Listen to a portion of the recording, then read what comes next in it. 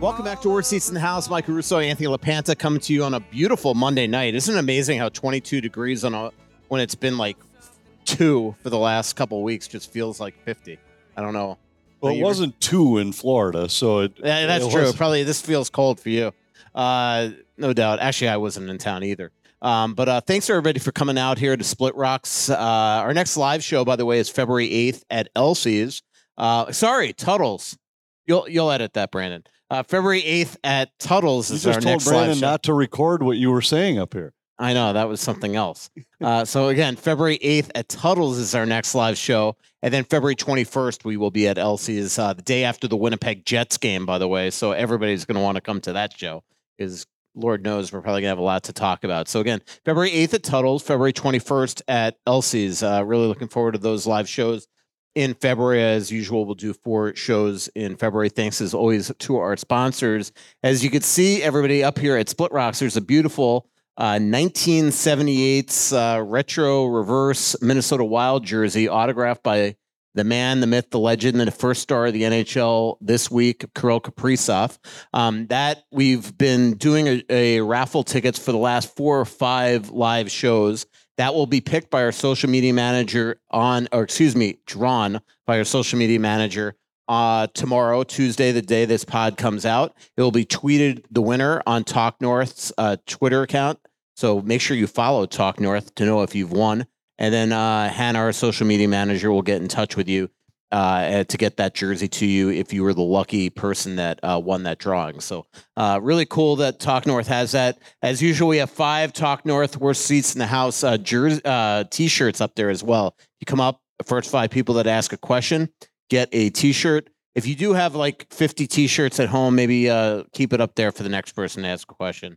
That'd be really cool. Anthony, I just mentioned Kirill Kaprizov, first star of the week, 5 goals, 3 assists in the last 4 games, has 10 goals in his last 10.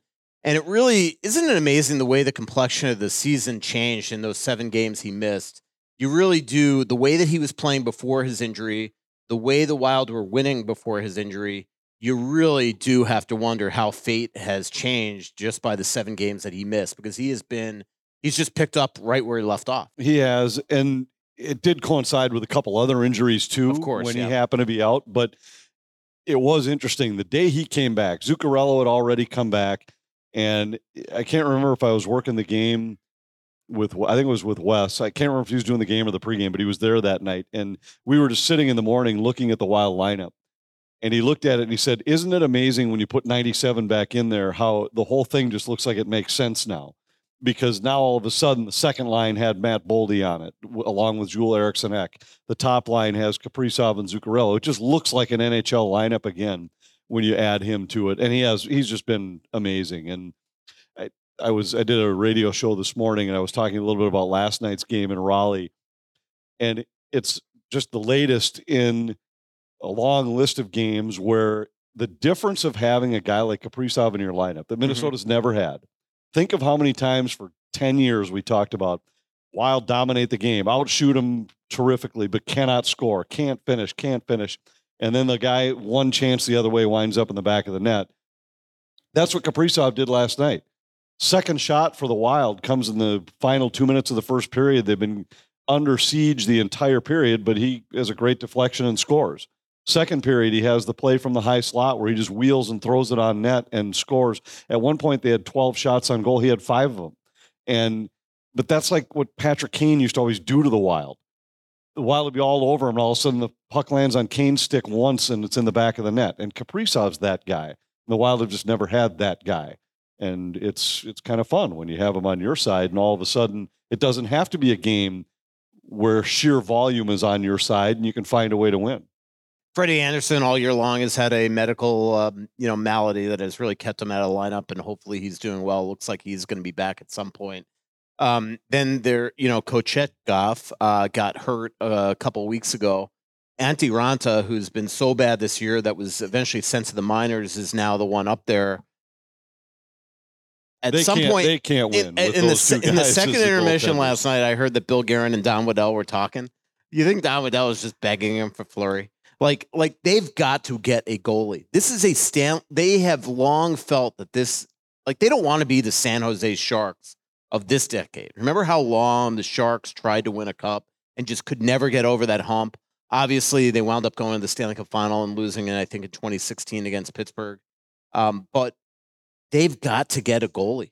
They've got to get a goalie. They don't score easily enough to overcome the crummy goals that they continue to give up. Until last year, it was always that we had the stat in the broadcast last night. I don't know if you were watching the show or not, but they are number one in the league in shot differential. I was listening to the fan. Oh, that's perfect. You wouldn't know what the hell happened. Yeah. But the shots on goal differential, they're number one in the league this year. They've been in the top 10 8 years in a row. They've been number one overall 5 times during that stretch. Their shot differential over that 8-year stretch is plus almost 3,000. Mm-hmm. The next team is plus 1,100. The difference was 995. Jeez. And yet they've just never had the finisher. Last year, remember, they went and got Max Pacioretty, and everybody thought that's going to be the last piece that they've got the guy that is going to be able to create the team that can now finish. And then Pacioretty lasted 5 games and blew out his Achilles and was done.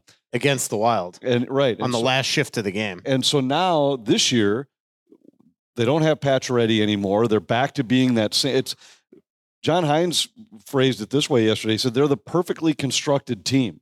Mm-hmm. They have a big, strong, mobile defensive core. They're deep up front. They've got maybe the best checking line in the league, centered by Jordan Staal, but they just don't finish enough to overcome bad goaltending.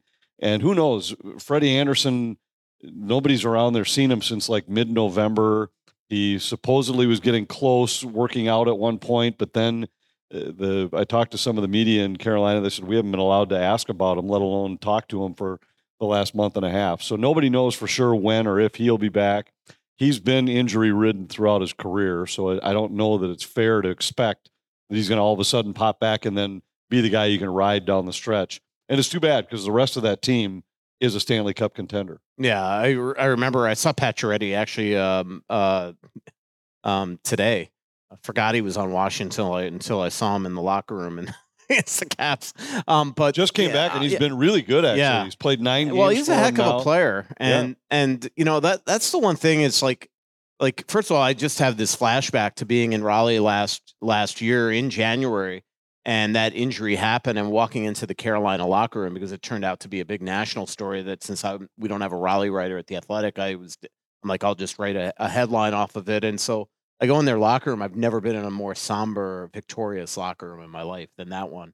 But and then, Svechnikov then tears his ACL a week after the trade deadline.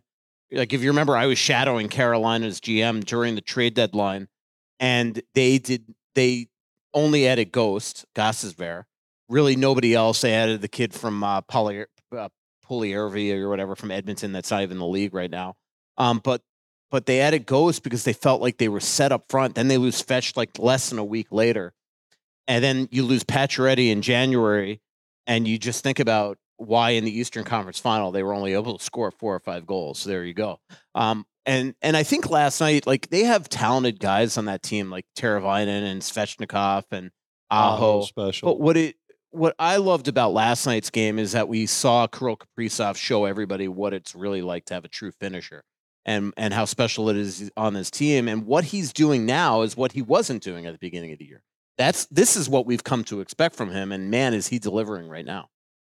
Yeah, he's been outstanding. And that's what we were talking about before. I don't know why you segued into Carolina there for a while, but now we're back to where we started. Yeah, exactly. Right. Kaprizov's he's been amazing. And think about go back to right before Christmas when it was just before his injury and the way he finished in those back-to-back overtime winners. And those opportunities are the ones that when he was out, they weren't cashing in on those. And then they're losing a bunch of 3-2, 2-1 games at the beginning. And then when they started to open up and loosen their game in an attempt to score, that's when things really came unraveled. But with him in the lineup, we were talking around our office today about what their prognosis is for the second half. And if he continues to go the way he's going and it carries the offense the way it is, this team's capable of ripping off 7 out of 8 or 8 out of 9 and getting themselves right back into the middle of the playoff race if they can keep everybody else on the active roster healthy.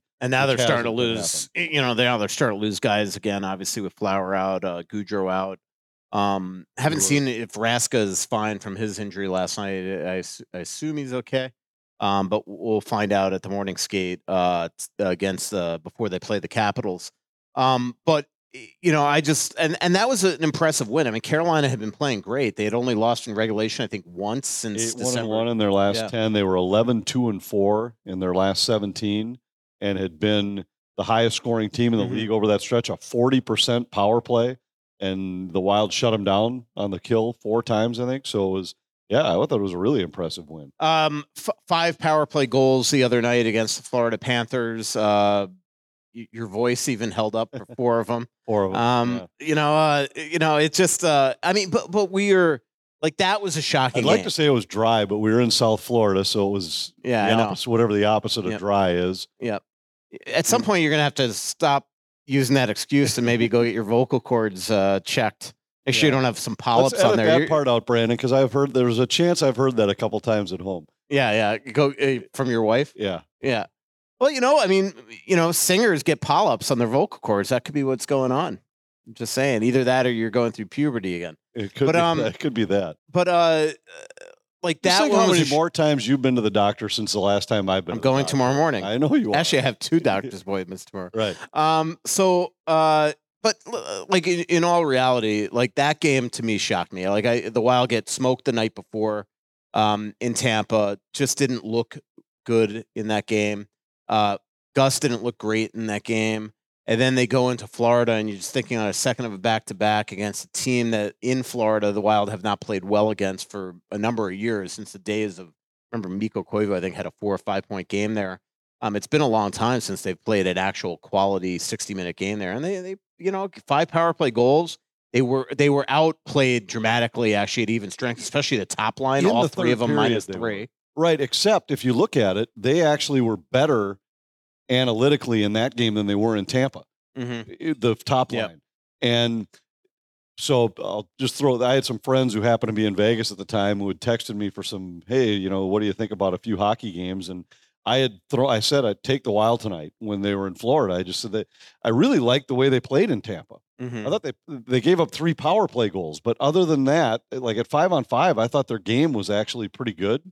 They took stupid penalties and they paid the price for it. But the way Hines talked after the game, I thought was significant. It's the first time that he had made pointed post-game comments since he had taken over. And he just said, look, this game has nothing to do with the penalty kill. It has to do with the penalties we took. We didn't manage the game right. The penalties, we got to figure it out inside that room right now about understanding the clock, understanding the score, understanding what's happening. And the biggest penalty he was talking about was the Johansson penalty that came with 1 second left in the second period. They had just fought back to get the game to 4-3. It's a harmless play coming down the wall, and he carelessly throws his stick off a guy's shoulder. Now, the guy embellished it by throwing his head back, and you can argue whether or not it actually was a high stick, but he put himself in the position to have the penalty called with no chance to make a play. It'd be different if there were 30 seconds left, and you thought by creating a turnover you might make. There was 1 second left. Yeah, you're asking for trouble. Nothing was going to happen. Yep. Get to the period, get to the locker room. It's 4-3, and you're in the game. Instead, they come out and they score on the power play in the opening minute. It's 5-3, and then they took another stupid penalty, and they're down 6-3. Yeah. Isn't it amazing how many times the Wild have been beaten on the penalty kill this year because of an embellishment penalty? I mean, twice that game. It has been, and that's my point, is that he wasn't talking about the calls or the penalty kill. He was talking about putting yourself in the position to do it. So I just had a feeling they were going to bounce back in Florida. Would have never guessed they were going to score 5 power play goals, but really they were outplayed dramatically in the third period of that game. The first 2, they really weren't. I thought Minnesota played the game the way that they have to play. And then they followed it up with the same kind of performance in Raleigh. And yes, the Hurricanes were all over them in the first period. But the second and third period, Minnesota's game I thought was fine, and I like the way they played those 2. Those are the 2 I think that are the template for what we have to see from this team down the stretch. Yeah, I feel like that was one of those games where definitely, if it wasn't for their power play, though, the way that they played in the third, the way they were outplayed, I thought that was going to be right now a problem. I will say, by the way, that John Hines the night before complaining about the bad penalties, I almost envisioned Dean Evison at home in Montreal, just like yep, AF and men, yep, I'm well aware of what you're talking about with the stupid penalties this team takes. But now here's what was interesting is then you get to Florida. We mentioned this in the broadcast too. I think they were one of 3 teams that took more penalties per game than the Wild going in. And we talked about it right off the top. It was the first thing the Florida broadcasters, when we were talking before the game, they said, well, you just wait. Panthers will take 3 stupid penalties tonight, put you guys in the power play. And I thought, are you talking about the Wild? Because this is what we've been watching all year. And he said, you watch. And sure enough, Florida did. They took so many undisciplined penalties in that game, and Minnesota, to their credit, made them pay. So I think it was a little bit of whenever you look at those analytic numbers, there's a column that you can look at it that's score adjusted, because once it was 5-2, Florida put the pedal to the metal and Minnesota was just in hang on for dear life mode. So it made it look like it was a lot more one-sided than it really was. Most of that happened after the game was in Minnesota's favor 5-2. But I thought what was significant was when Hines took the timeout when it was 5-4. Yeah. At that point, Gus looked like he could give up 8.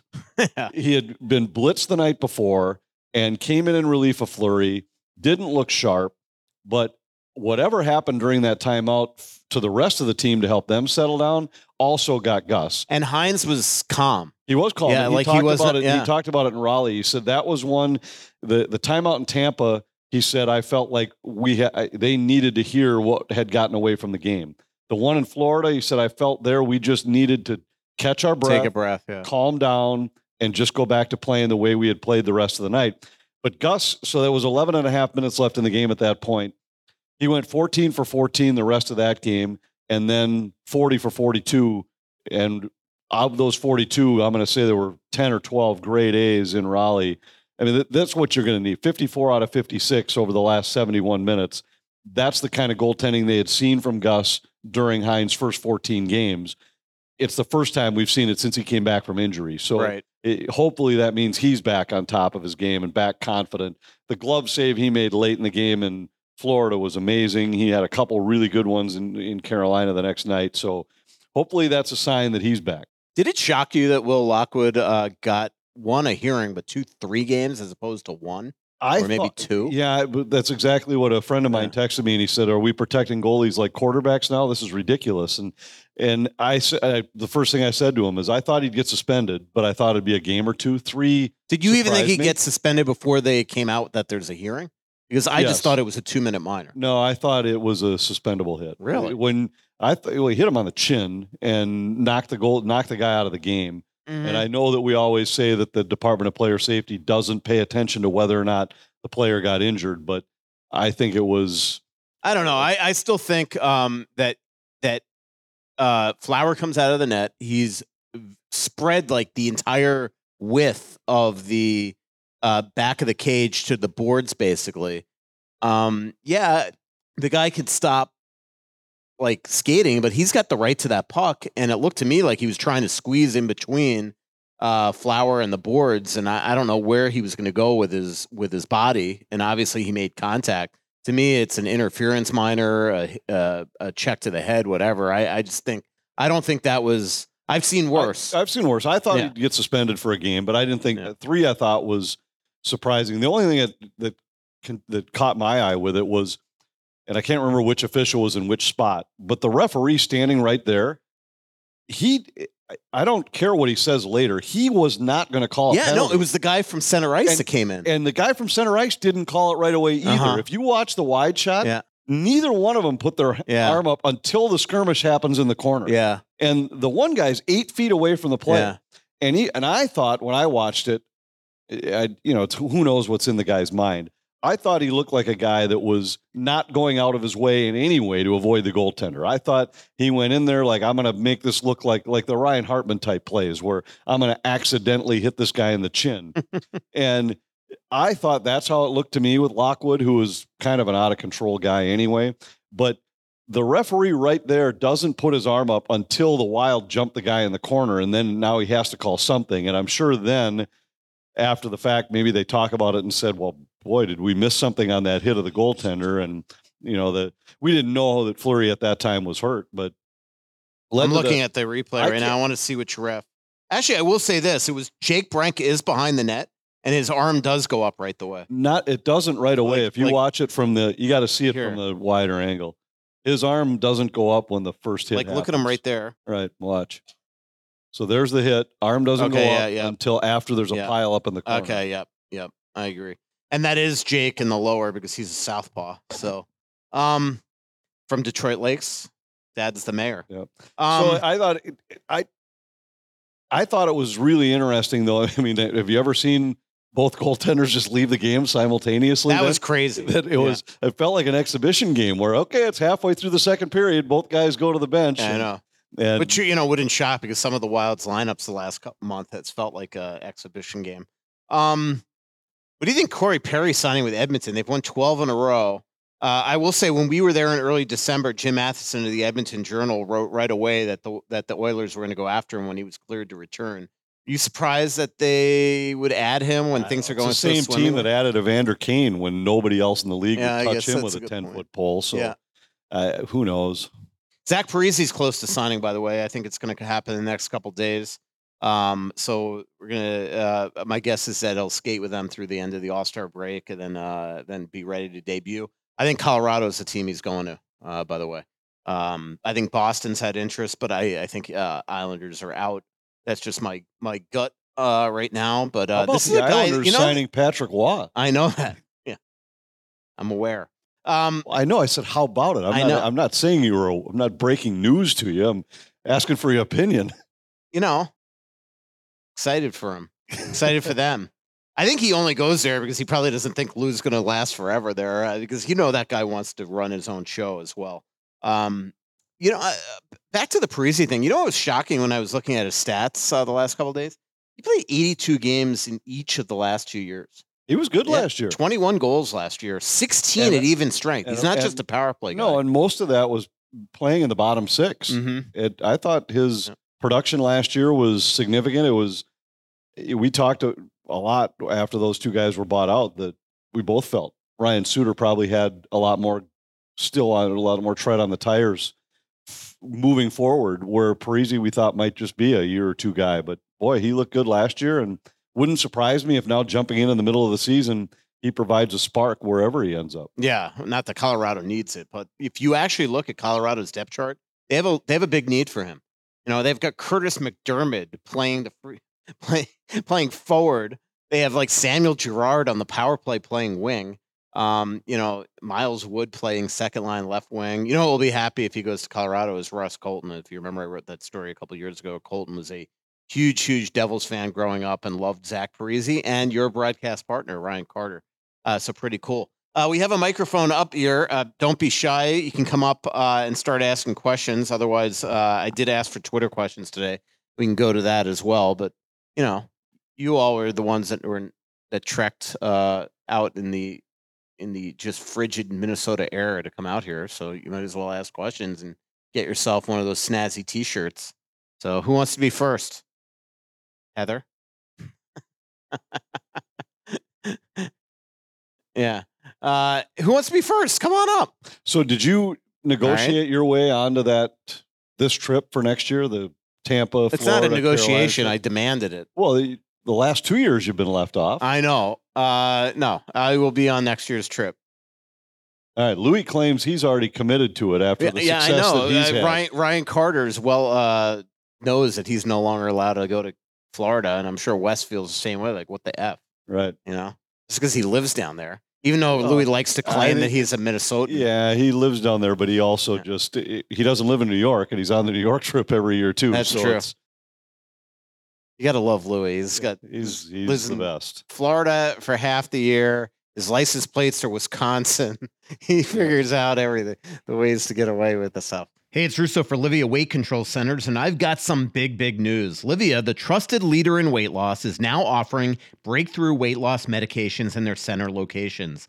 Livia's new medical weight loss program offers GLP-1 medications that will support you in overcoming those biological barriers that can make losing weight so difficult. Eliminate the food noise and experience accelerated weight loss, decreased appetite, alongside award-winning expert nutrition, personalized one-on-one support. Now that's a winning combination. I've been with Livia for less than a month and already know firsthand how easy losing weight can be thanks to their expert nutritional guidance and personalized one-on-one support. I've already lost more than 12 pounds, and now their breakthrough medical weight loss program is available. I can't wait. When you join Livia, you'll be on your way to happier and healthier you. Visit Livia.com, that's Livea.com, or call 855-GO-LIVIA and find out more about their groundbreaking medical weight loss option. Visit Livia.com or call Livia Medical today at 855-GO-LIVIA. Start your weight loss journey the Livia way. Royal Credit Union's Smart Checking accounts offer no monthly fees and no minimum balance. Make the switch to a Royal Checking account and you'll also get real-time transaction alerts, free mobile check deposits, and surcharge-free access to over 40,000 ATMs across the U.S. Enjoy financial freedom with no minimum balance and no monthly fees when you switch to Royal's Smart Checking account. Learn more and open your Royal Credit Union Smart Checking account online at rcu.org/go-checking. Insured by NCUA. Well, hopefully everybody was at the last show at Tuttle's, because Ryan from Huxley Optical came and gave away a bunch of Brock Faber swag that was very generous of him. And Huxley is more than just the official glasses shop of Brock Faber. They're a local small business that makes glasses for the whole family. If you need prescription sunwear, gaming, or office lenses, Huxley can help. They'll even put new lenses in your own frames. Huxley's experienced staff knows what looks best on you and is happy to help you find a pair you love. Huxley is so good at what they do, they've even picked out a pair of glasses for me. It fits perfectly, I looked stylish, and it was so easy. Huxley makes shopping for glasses easy for everyone. The folks at Huxley know what they're doing, whether you need glasses for your computer, sports sunglasses, or an everyday pair. Huxley can help you find something you love and save you some money in the process. If in fact, Huxley Optical is here to help you get more from your HSA and FSA flex banding accounts. Find out more today at huxleyoptical.com or go to their Roseville or Wayzata locations. What's up? Well, it's the first time that I've heard anybody in Minnesota talk positively about Parise. So I'm curious, if he was still here and scoring 20 goals, would he be worth the price? And then the second thing is, there's been a lot of talk about Fleury possibly being traded.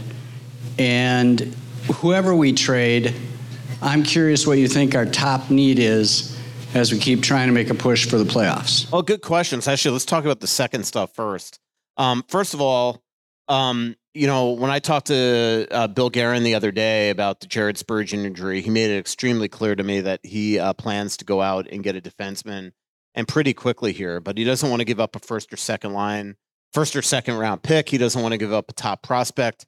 So a third round pick, fourth, fifth, especially if he feels like he could recoup something at the deadline. So his goal is at some point here to get a defenseman that's going to help right now. And then if things turn south and they are turned into sellers at the deadline, is good enough that then he could flip at the deadline.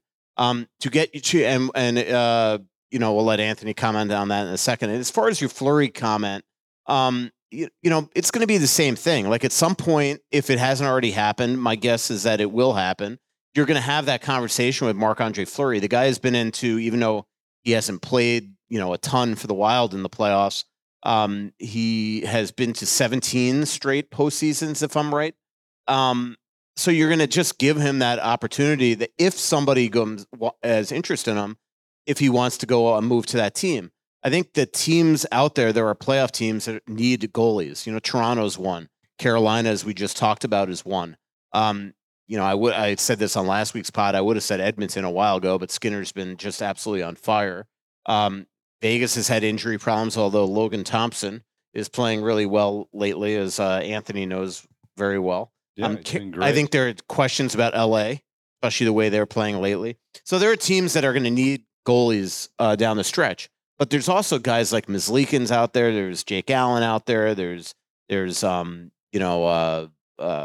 Who else? I mean, Well, he's not the only guy, but you're right. I think They'll big have thing. the conversation and John Gibson. What was interesting about the defensive side of it is I had the perspective and the chance to visit with Louis on this trip, and every time anything happens, the great thing about having Louis there is he sees everything through management's eyes. And if Ryan Carter or Wes Walls are doing the game, it's a totally different conversation. And we're talking analytics, we're talking personnel, whatever. With Louis, it's always, no matter what I ask him, it's somehow going to come down to how much money the guy's making, how much money they've got invested in him. He sees everything through contracts and that way. So as soon as I brought that up to him, I said, okay, well, we got to talk about Spurgeon, because the day before was when they had announced that he was going to be out for the year. And he said, I don't want to talk. I don't want anybody to try to tell me that they should go trade for a defenseman. There's no way I would trade for a defenseman. And not that I necessarily agree with Louis, but it was interesting to hear his opinion about it. And I said, I just disagree. I think you owe it to this team to at least take a shot right now at somebody, give it 3-4 weeks until you get closer to the deadline. And then if it hasn't worked out. Louis made a comment that I disagree with you and Joe about them going, that they should go get a defenseman. I'm like, I didn't write that. I said they are going to get a defenseman. I'm reporting what Bill Guerin is thinking of doing. That's not opinion. Jared Spurgeon got hurt, and we are writing that they are going to go get a defenseman, right? Because that is what Bill Guerin has told us that he plans to do. That's not opinion, right? So anyway, you had the same conversation with Louis that I did. Yes, It'll only be mine. interesting Only mine. I was a little more aggressive in my reply to him. Yeah, I just told him that I disagreed with him, and that was it. I'm like, then he ordered dessert, and everybody was happy. But that was good. Hey, go back to the Parise part of the question. I think is interesting, because the problem with Zach Parise is that here he was never going to accept the role that he accepted in New York, and exactly. Mike and I both had great relationships with Zach, and I like Zach. Yeah, and, just one thing to clarify: this isn't the first time you've ever heard people say nice things about Zach Parise. No, I just go read my coverage of him for 9 years. Right, and we both liked him personally, and a hardworking guy that could score and everything. But the reason why Minnesota needed to turn the page and make the change is that he and Ryan, for whatever their other attributes might be, they were never going to accept the roles they've accepted with other teams. And they had been empowered long enough here where they weren't listening to anybody. And Dallas sat Ryan Suter down and said, look, you are not going to play 29 minutes a night. You're going to play 21 or 22, and he's been a much better player because of it. Zach, you're going to be a third or fourth line guy, and the Islanders were able to do that. He never accepted that role with the Wild. So they just needed fresh starts. Now they're going to be fine.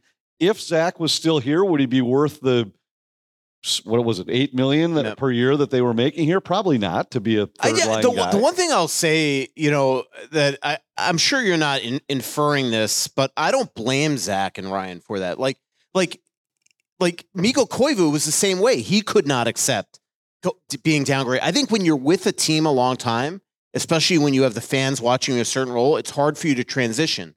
Eric Stahl couldn't do that here. He had to go to Montreal, Buffalo, and Florida for that to happen. Wound up a fourth line penalty killer, and he was fine there. But if it happened here, it would be very, very difficult.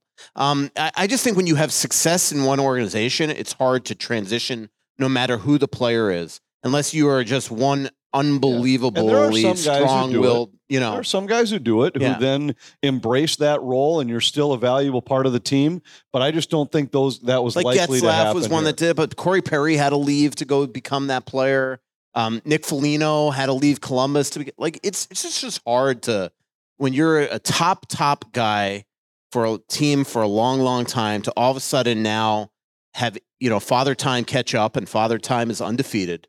And you're now the third and fourth line. It just wasn't working. And also the way the Wild wanted to play, it just wasn't going to happen anymore, for Zach here.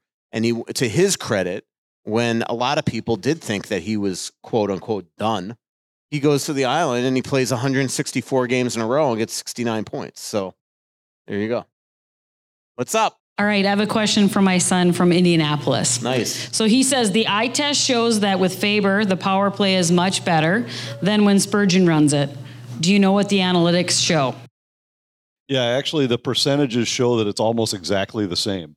But a part of it was when Spurgeon, it has more to do with the other guys that have been out. When the power play's been missing Kaprizov and Zuccarello, it's looked like garbage. And when those guys are back, it's looked great.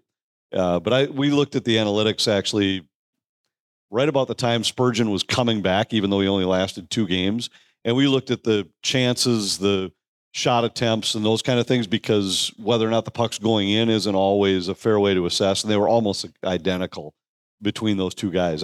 Faber's done a great job. And I think what's most amazing about Faber is that this is a guy who played 0 minutes on the power play in college, and not played very little, played 0 minutes on the power play. And now he's running the top power play on an NHL team as a rookie. I think that's amazing. Yeah, it is amazing. And you know, I know that that Blackhawk fans freak out when anybody ever points this out. But isn't it much more impressive what Faber has done this season so far in this lineup than what to me Bedard's doing? Like, this guy is playing 30 minutes a night some nights, Right. with Spurgeon and Brodin out of the lineup some nights. And this team didn't miss a beat when John Hines took over. And I just think it's really, really says everything about this guy and the long future that he's going to have. Back one thing with the whole Louis thing and how it makes no sense to get a defenseman. Like, to me, though, one reason why it does make sense to get a defenseman is to take some pressure off Brock. You know, obviously it's good that Brodin is back right now. But Brock, you know, this guy is about to play hopefully, knock on wood, without an injury, 82 games this season, for a guy that for 4 years or 3 years at the University of Minnesota played 40 games. So, like, it is, I think, imperative to just understand there could come a point where he's going to hit a rookie wall, that he's going to need some responsibility dialed back, and to get him some help. And that's why, again, as long as Bill Guerin is true to his word and that he's not about to give up a 1st or 2nd round pick for a pipe dream for a month, you know, then it makes sense. If you can go out and get somebody that's going to help now, see if you can get this team back to where it was at the end of December when it looked like they were guaranteed to make the playoffs. And then if worse comes to worse, it doesn't work, you trade him March 8th for maybe the 3rd that you traded to get the guy. So who knows who that player is? I actually, like, I know that people think that we're screaming for Matt Dumba. He just makes a lot of sense, but Matt has had a horrendous year. He hasn't had a good year. No, like, and we'll just throw this out. Louis is also the guy who made sure his team finished in the right position to get the number 1 overall pick one year to get Bobby Smith. I mean, he is a guy who's willing to look at it and say, I don't care if we win, lose, or otherwise this year, because I'd almost rather end up at the bottom and get that guy. So he's looking at it that way. Twitter didn't exist. No, that's true. And I'm the one that's got to deal with the tanking stuff that's happening when the team's losing every night. He didn't have an owner that was telling him, hey, look, we definitely want to be didn't have a veteran roster like he's got right now. So there's some other variables, but he just looks at it in a simplistic form, like, hey, sometimes you just got to make sure you lose enough to end up where you want in the draft. I don't disagree, actually, but I mean, you know, I do disagree, but it would never work today. You can't do it today. Well, that's the thing. I mean, it means absolutely nothing. The Wild could finish 32nd in the league. The chances of them, you know, getting the number 1 pick, as we know, technically it's 20%, but it would probably be 0 because we are in Minnesota. Nice jersey. What's up? Thanks. Anthony, on the last podcast, you were talking about how they ended up with the 78s for the North Star Retros. Yeah. And I thought they wanted to emulate a team from the mid-70s that won. This is where they should have gone. That would be interesting. That was a far more exciting team to watch than in the North Stars at that time. Bruce Boudreau was on that team, right? Oh, wow. Yeah. Oh, there you go, Walton. Yeah. A pure goal scorer, Shaky Walton. Okay, first question. Have either of you seen Marcus Johansson's picture on a milk carton? Because as far as I can tell, he's missing. Well, the high stick the other night I saw him. Yeah, he was present for that one. He had the tying goal in Columbus a couple weeks ago. Yeah, he actually had a pretty good stretch for... Hey, what do you expect? It's like one of their rare wins in the last month. I'm just telling you, I remember him. Right, he had about a 10-game stretch where it was like 10 points in 10 games, and that was when a bunch of these other guys were out. Now, these last, I'd say 3 or 4 games, he hasn't been great. And in fact, Hines juggled the lines the other night and put Foligno with Eriksson, Ek, and Boldy instead, just to try to give them a guy who could win some puck battles. Is that in Raleigh or in Florida? It was actually in Tampa. Okay. I think was it before in the reaction trip. to his penalty? No, it was before the trip. It was, he had him playing with, he had Johansson playing with Hartman and Gaudreau to open that trip in Florida or in Tampa. But I think he's a guy that he's not the driver of an offense. He's a supporting guy, and he's on the second power play, not the top one. So he's going to be a 40-point guy. The stretch he had last year, where he was a point a game for the last 20, that's not who he is. No, it's not who he is. And unfortunately for Matt Boldy, that guy hasn't come back this season. But what he did for the last post-trade deadline period last season with Boldy is the reason that Bill went out and re-signed him for 2 years. I feel like, if I didn't know better, he's either hurt or it's bait and switch and he just wanted a contract. Well, I don't think Billy didn't look at it and say, hey, look, he scored 20 and 20. Therefore, he's going to score 82 and 82.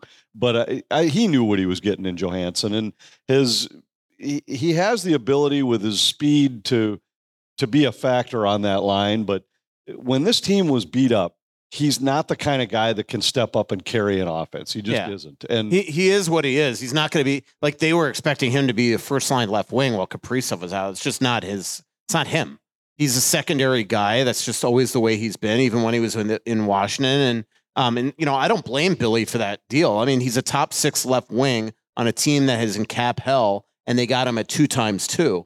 That is like, trust me, if they could afford Gustav Nyquist, they would have kept him, but they couldn't afford him. And when you got the guy to say, yeah, I'll take 2x2, and you just watched what he did with Boldy in a top 6 role, the signing made all the sense in the world. And I think theoretically it still does, because I don't think that you're getting somebody to fit that role at the money that he's making. That is what they're getting. He's a bridge to Yurov and Kuznetsov and all those guys. And they genuinely, inside the organization, I think, are hoping that Yurov is going to be somebody that could step right into that role. Same position, top 6 guy. He could basically be where Zuccarello or Johansson is in 2 years. Second question, your discussion about Billy telling you flat out he's going to get a veteran D to come in here for the stretch run. Isn't that more of an indictment of him giving extensions to Merrill and Goligoski, that his 7 and 8 can't step up and he's desperate that he's got to go outside the organization and get somebody? Well, there is no doubt that the reason why he is planning on getting somebody is that Merrill and Goligoski have not been good. Whatever word you want to use they haven't been good enough. But neither one of those guys is a Jared Spurgeon replacement. Right. You're talking about a guy. But either is the guy that he's going to eventually get, be Jared. But he is only doing it because those two guys have been not good. But you're not comparing apples to apples. You're right. If you go out and get a guy, let's just say you can now go out on the market because you can go $8 million over the cap.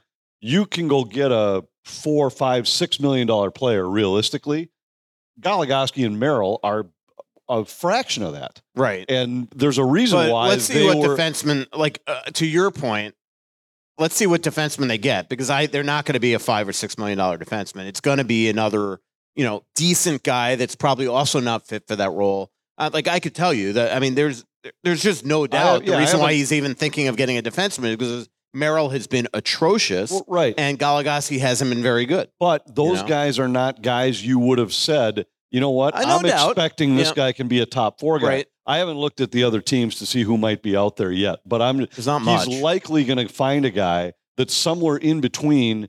There aren't very many teams who would say, hey, we lost our number 1 right shot defenseman, so let's grab our 7 or 8 guy and say that we expect him to be able to fill it. Those guys, they were expected to be the 6, 7, and 8 defensemen for the Wild. And that's what they are at this point in their careers. They're not going to be more than that. For a night or two, Goligoski could jump in there and be fine, but not for 40 games. Yeah. He just can't. The Merrill situation is really fascinating to me. I don't know if they're going to have to buy him out this summer or what. He just looks like, he has not been good. It's really unbelievable to watch. I think the more concerning thing is that Hunt hasn't taken the reins and run with it when he's given opportunities. I think he's going to be a good player, but he's had chances now. This was a spot where I think Hines was hoping he could run Damon Hunt out there and let him play 6 in a row into the break. And he just but I thought he was okay, but he just wasn't. He didn't look like he was ready yet, and I'm surprised by that. I would have guessed that. Well, I mean, he's point, still a young Dave, but Yes. I would have guessed. Let's make the one thing I want to make very clear. The only reason why Hunt isn't on this lineup right now is because of Goudreau's injury and they had to have a forward up. Yeah, like they had to recall Lucchini when Durer got hurt. So the only person that they could send down without waivers was Damon Hunt. No doubt. I think he would be on this lineup right now and playing right now if you know. But they have some flexibility with they can go over the cap now. But you still need to have 23 men, and right now they didn't put Goudreau on IR yet. We'll see. Right. Question. What's up, Barb? How are you? I'm good. So you just mentioned Goudreau. Do you don't know any more about his injury, or do you? I haven't been around the team the last week, so right now they haven't said much, so I don't even know what happened. They didn't practice today. I didn't really ask when we were on. Did you see the incident in Tampa? Like what happened? I didn't. Yeah. No, I just noticed all of a sudden he wasn't playing, and I was going back to like, was he that lousy or is he hurt? And after the game, they said he was hurt. We weren't doing the game, so I wasn't paying as close attention as I normally would have been. I was working on stuff for the next night already, but I just noticed I hadn't seen him. And as you know, Hines, he doesn't offer much, and when we knew he was out of the lineup, so I didn't really ask any specifics. What is your level of concern on Spurgeon? As far as these 2 surgeries he needs now, and I mean, just what? Yeah, I mean, look, he's 34 years old, about to go. I don't know the type of surgeries he's having, but clearly he's been unbelievably banged up in terms of wear and tear, and he's got the hip and the back. If it's the same back surgery that Zach Parise had, well, then we know that is absolutely doable to come back from and play at a high level for a long time. I mean, Zach is, as I just mentioned, didn't miss a game the last 2 years. In his last 4 years in Minnesota after his back injury, performed well. So we'll see. He's getting up there in age. He still keeps himself in exceptional shape. He still looks like he's 24. But this is getting concerning because this has been many years in a row now where he has been banged up, and this year he just never even had a chance to get started. And for somebody making $7.5 million, that's going to be on their cap for the next 3 years. It's troublesome. And as I've said to some people, I was curious this summer if once his no move became a modified no trade, if that at some points here, whether it was now or in the future, Billy would start to shop him. But now 34-year-old coming off a 16-game season with, season-ending hip and back surgery, it's probably untradeable right now. So they need him to just, rehab, get ready for next season, and hope that he's healthy. If there's anybody that could do it, it's him. I mean, he keeps himself in tremendous shape. So he doesn't look like an old 34-year-old to me, that's for sure. So, all right. Lots of questions coming up. I think it's for sure concerning, but I also am confident that they seem confident that he's going to be. That he's going to be able to make a full recovery. Yeah, and he is too. Feeling overwhelmed by a growing to-do list and shrinking schedule? Spending more time stressing over household repairs and enjoying life?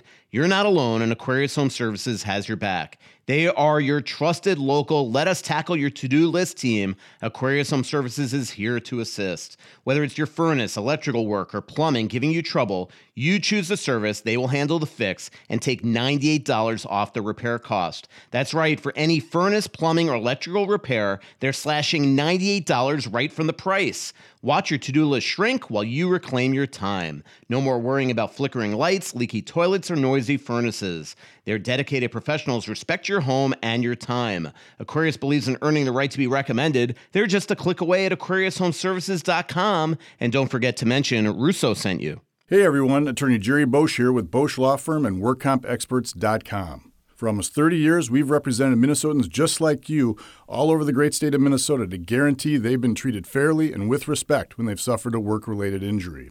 A work injury can change your life in an instant. You need someone on your side who can help you focus on getting back on your feet and getting paid while you do. You may be entitled to medical benefits, wage loss benefits, job placement, retraining, and payment for permanent disability.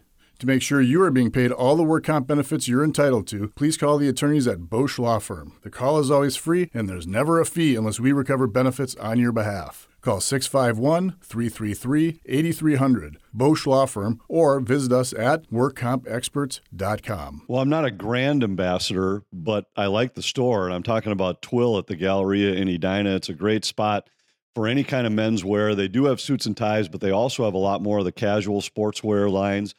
We talked about the fact I was going to wear my new Twill sweater from Peter Millar when we went to Columbus, but then you had better plans and went out for dinner with somebody else, so you didn't get a chance to evaluate it. But I loved it. I actually got a couple compliments on it that day. Even got one from my wife, and which was rare, especially in January. But I do love the sweater, and they've also got a great new college line. I think I mentioned it on an earlier show that they've got some of your school colors from some of the Minnesota universities. So check that out. It's a great spot for any of your casual sportswear. It's Twill at the Galleria in Edina. Full disclosure, I'm a huge Eriksson Ek fan, so I have two questions. So I've been saying forever that they should have taken Eriksson Ek over Boeser. Right. Yeah. I think some people disagreed for a while. First question, what are his chances of getting some serious Selke recognition this year? And then second question to follow up, a lot of times he just gets pounded in front of the net. Yeah. And some of our other more slight players are getting run at a lot. Is there a time where you think some of them need to stand up for themselves and maybe do something a little unsportsmanlike to show that they can stand up for themselves and other people can't keep running at them? You mean other people trying to protect Eriksson Ek? Ek maybe being a little more aggressive. He just gives them the goofy grin once in a while. Right. So you're thinking that he should fight? Yep. And then the same thing with the Boldies and the Rossies, and some of them are getting run at. I remember. Well, I love that Rossi stands up for himself. I mean, this guy is also at the net taking punches, and he's giving it right back. And he's an undersized guy, and we've seen Boldy get upset. And the truth will, one big reason why I'm hoping that they make the playoffs, besides the fact that I don't want to stop April 15th, is like I want to see if Boldy takes the next step in the playoffs, because at some point he has got to. And I want to see if it happens and not give him a summer off to not see that maturation in his game, because he's got to play more of an in-your-face, aggressive game. In terms of Eriksson Ek and Selke, maybe I will say that it's just, and I don't want to rip on my fellow Professional Hockey Writers Association brethren, but we're lazy voters, man. Like that's why, like Connor Bedard can miss the rest of the year, and we're going to still have 25-30% of our people not even think twice about voting him. I mean, that's just the way some of our people are, and they're not going to dig deep into Faber, and I don't think they're going to dig deep into Eriksson Ek. They're just going to go, all right, can't vote for Bergeron this year, so we'll just go back to Barkov and Kopitar and those guys. Couturier, now that he's back. I think a couple things would have to happen. Number one is the Wild probably have to make some kind of a playoff push where he gets seen by more people. Number two is, and this I think is legit, he's got to become a dominant faceoff guy. Yeah. And he still has yet to have a season where he's at 50%. He looks like he should be just an absolute warrior on the faceoff dot. But if he can become that 53, 54% guy, like a Jordan Staal, like we just saw in Carolina, he's at 57%. And nobody wants to face off against this guy. If Ek becomes that guy, where now all of a sudden he's taking 24 draws a night and he's winning 14 of them at key points in games, I think that would also help him. Because I think, to Michael's point, otherwise guys they go by reputation more than reality. If you talk to coaches, they know they don't want to face Eriksson Ek. They're keeping their best line away from him. But in order for others to start to go down that road, I think one of those two things, or maybe both, have to happen. I will say this, his underlying numbers haven't been as good this year. It was really good for a while. And then actually, coincidentally, I don't know if you have a theory for this, during his offensive slump, his defensive numbers took a turn too. I don't know if it's because of all the injuries that he was just getting scored on a lot. I don't know if it's because he's not on a so-called checking line this year. But for whatever reason, his actual defensive matrix this year have, at least the last 15 games, haven't been as dominant as they have been the last couple. Yeah, and part of that, he's been on a line it isn't built like the old Grief line. Yes, when you exactly. I was looking at some of the numbers from that season because he's playing with Marcus Johansson to somebody's point, and Matt Boldy. I mean, and we were talking about the lines from when Hines went back to the Hartman, Zuccarello, Kaprizov line. It prompted me to go back to that season to just see exactly how good they were when together. And that line was the best in the NHL in terms of expected goals against per 60. And they were, I think, number 3 in expected goals for when on the ice. There were so many nights where when the game was off, Dean would throw that group out there and they'd change the momentum of a game with a couple of shifts. And the Wild don't have that line right now. And maybe that's why Eriksson Ek's game is a little different, because he's not in that role. They don't have that line where it's, I don't care if you guys score or don't score, but I know one thing that isn't going to happen. That line isn't going to score tonight if they're playing against you guys. And so maybe that's ultimately where he's at his best. We'll see. And I mean, but he's having a hell of a year. I mean, the guy's on a 35 goal pace. He's coming off a broken leg. And, you know, you just like, even when I was sitting with him in Sweden this summer, like he looked at me deep down. He's like, until I strap it on, like, I'm not going to know how it feels, how I feel, and how my game has changed. And clearly that hasn't changed. I mean, didn't he score? He scored like the first goal of the season. And he's one of the gutsiest hockey players I've ever covered. The way, you know, to your point, he just is willing to go to the net and take punch after punch after punch. I know it doesn't make his mom super thrilled to just see this. And, you know, I pray to goodness, like years from now, he's fine, because it is not healthy to take the punches he takes on an every night basis. Well, that's why I just think at some point the refs also need to step in and say, this is not appropriate. You know, like last night, I probably shouldn't say this, but I was sitting with Brian Bellows somewhere, or 2 nights ago, maybe it was yesterday. Yeah. And like, you know, this is an unbelievable hockey player, and just the injuries that he still has to deal with, over, you know, wrist injuries and knee injuries, and just walking around like a beaten up. And you just realize when you see somebody that is in incredible shape, like Brian Bellows, that has had such an unbelievable career, the wear and tear on these guys' bodies that affect them in their 50s and 60s. And you just like, you know, you just hope that Eriksson Ek years from now doesn't have to deal with, like, you know, whatever repercussions have from being punched in the face 10 times a game in front of the refs. You know? Yeah. Like, he has every right to go to the net.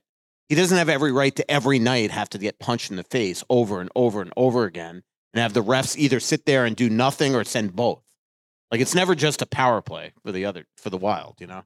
Yeah, and his willingness to go and pay the price. My point with that, is there a strategy if at some point he just went ballistic on somebody and the linesmen and the refs see that later on, and it changes the reputation that he's one you can keep hitting and nothing will ever happen back? No, I don't think anything has to do with that. Yeah, I don't either. Yeah. I just think they got to start. They've got to decide. And him going nuts on somebody is not going to stop people from continuing going nuts. I think they just have to decide what they want in the league. Yeah. Do you want to watch guys like Zach Parise get cross-checked in the back for eternity and say that we'd rather watch Brendan Dillon cross-check people than Zach Parise score goals? And when you come to that realization, and I'm not saying like you need to turn it into a no-contact league.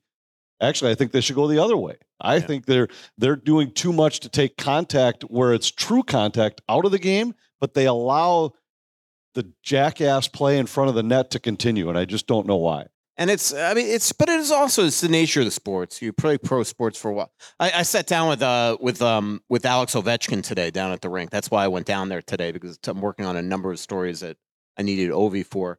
And I should say where Joe Smith and I and a couple other writers. And so Ovi, you know, afterwards he was getting treatment, and then he came in there, and this guy looked like he had been through the ringer. He's like, I got to sit down. And he just sat down, stooped in his stall, and I just sat with him for a while. And this is somebody that's been one of the greatest goal scorers of all time that has not had to deal with the punches to the face, and he's wearing it. You know, like it's a tough sport that these guys play. Got a question from a Brian Dahl. Text Never message. heard of him. Yeah. He wants to go, is LaPanta out of running for husband of the year? I don't know. I've won it several times, so I think his point was is Margot lightened up, is she gotten used to is the anticipation of February, where she now You're can just get determined as to hammered continue as to she get always me does. in trouble at home, aren't you? Yeah. After you labeled the show Moody Margot a few shows ago, it's I don't know. I don't think right now she's willing to nominate me, but this is 2024. I was pretty damn good in 23. I don't know. I've seen some issues. Yeah. Let's just say January hasn't been the best month at my house. Yeah. You can't have a question for us. You're a beat writer. We should have questions for you. I wanted to ask you about the PWHL and what you've thought By the way, of this so is far. Heather Rule. Make sure you follow her on Twitter, HL Rule. Correct. Twitter. She's one of the greatest beat writers in town. Covers the Twins. Covers everything. Hockey, PWHL. She's a master stringer. Everything. So everybody knows what a stringer is in the business, right? So stringer in sports writing is what we call a freelance, like somebody that freelances. You string. You go to a game. I don't know the genesis of it, but sometimes I realize that people don't know sports writing sayings, so I should probably clarify what that is. It's like we have a kid at the Athletic, Harmon, and he asked me the other day because Rick Tocchet likes to say the guys are reading their press clippings. And he asked me when Vancouver was in town last month, we went to dinner, and he goes, "Can I ask you a question?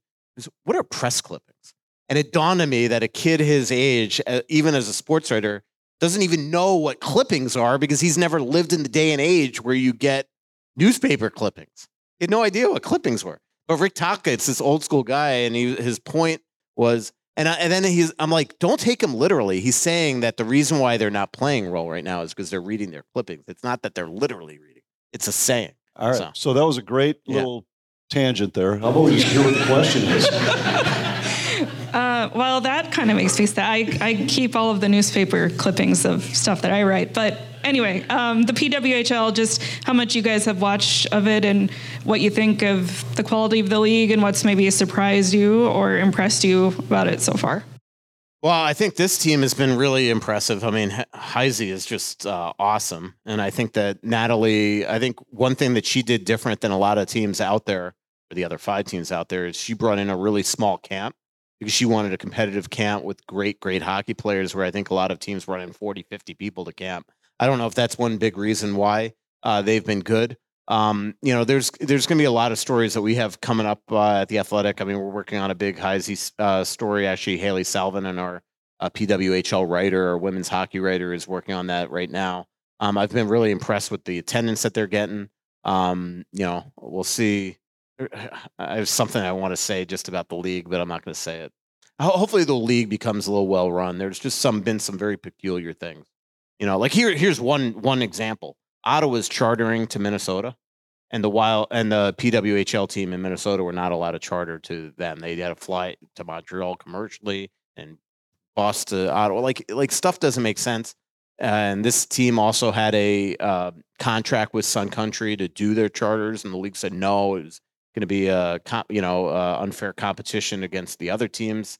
They couldn't have charter companies. The next thing you know, Ottawa's chartering here. Like there's just weird stuff that goes on in this league, and maybe it's just because they're so quickly started up this league. But it's been really fun to watch this team, and also to me the support. I was in the airport yesterday, and I saw somebody wearing a Heise jersey just walking around the airport. I just thought that was really neat.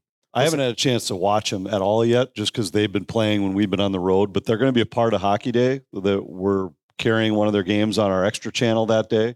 So I'm excited about that. It's kind of cool that that'll be a part of it. We've got a women's college game, I believe, also on the extra that day. So there's 6 games, 4 on the main channel and 2 on the extra. And I know the PWHL games on the extra that day. So, and the crowds have been terrific from what I've heard. So I'm excited that it's going well. I don't understand why they don't have nicknames in their league. But thanks for reading the Natalie Darwitz story where it was explained. Oh, can you send me a login info so I can? Yeah, I know. No, I mean, they really fast-tracked the beginning of the season. I mean, even when Minnesota was named a team, they didn't know a week before that Minnesota was getting a team. Everything was fast-tracked, and I think that what it came down to is because things were so quick, they wanted everything done perfectly for next year. So they have the random jerseys with this color scheme, and then they'll come up with names for the teams and logos and all that stuff. Although I kind of like the purple. I don't know. That's just me. I know that when Natalie saw it, she was like, "What?" So at first, I think they said she thought it had to do with the Vikings. Next thing you know, it was no Prince. And even then, it was just like, all right. Any other questions before we wrap up the show? Again, if you're listening at home and listening here, we will be doing the drawing for the autographed Kaprizov jersey on Tuesday. Hannah, our social media manager, will tweet out the winner, and then Hannah will reach out to you if you won on how to get you the jersey. Our next live show is February 8th at Tuttle's. Will be February 21st at Elsie's. And final question of the show, wearing the Grief Line t-shirt. I like it. There you All go. right, just a quick one. So I was just curious, Mason Shaw's return, like how that's looking, and where do you think he'll fit in the lineup, or if he'll be coming? Well, a lot of it, I don't know how long Dewar's out, but the fact they put him right away on injury reserves would tell you that he's going to be out for a while. Now that they are in LTI, obviously you need to save. They have $7.5 million worth of cap space, but they need room to go out and bring up call-ups as we've seen here. That counts. So they've had Raska up and Letteri's technically up and Lucchini's up. So that, $775, that eats quickly. So now if you give a Mason Shaw a $775,000 contract, that lowers the ability, like you might have to only trade for a $2 million defenseman or keep it really light. But to your question, I think that he'll be in the lineup right away. I think that's one reason why their penalty kill has struggled. If you remember, their penalty kill didn't take a turn for the South last year until he tore his ACL. And then obviously he wasn't in the playoffs. So I think that now they have the money to sign him. As long as he continues being healthy down in Iowa and get some games under his belt for a while, they have the ability to sign him to an NHL deal by March 8th. They have to do it by the trade deadline. So good final question. Thanks to everybody for coming in. February 8th is our next live show. That's over in Hopkins at Tuttle's. We'll be excited. Thanks to Grain Belt for their awesome cheeseburger fries and Grain Belt glasses. Oh, they're the pint glasses. We got to get one of those. There's a whole bunch of them out here. Yeah, we got to get. Well, you guys drink a lot. Holy crap. Look how many pints of Grain Belt were sold today, Brandon. All right. Thanks for everybody for joining us at the Aquarius Home Services studio on location. Thanks to Huxley Optical. Thanks to Livia, Bosch Law Firm, Twill in the Edina Galleria, Aquarius Home Services, your local authorized dealer for Connecticut water treatment systems, cooling, plumbing, electrical work, all that. And Royal Credit Union. Thanks for Anthony for not only showing up on time, but even like 5 minutes early today. It's pretty unbelievable. Yeah, the under was the winner tonight. Yeah, exactly. Thanks, everybody.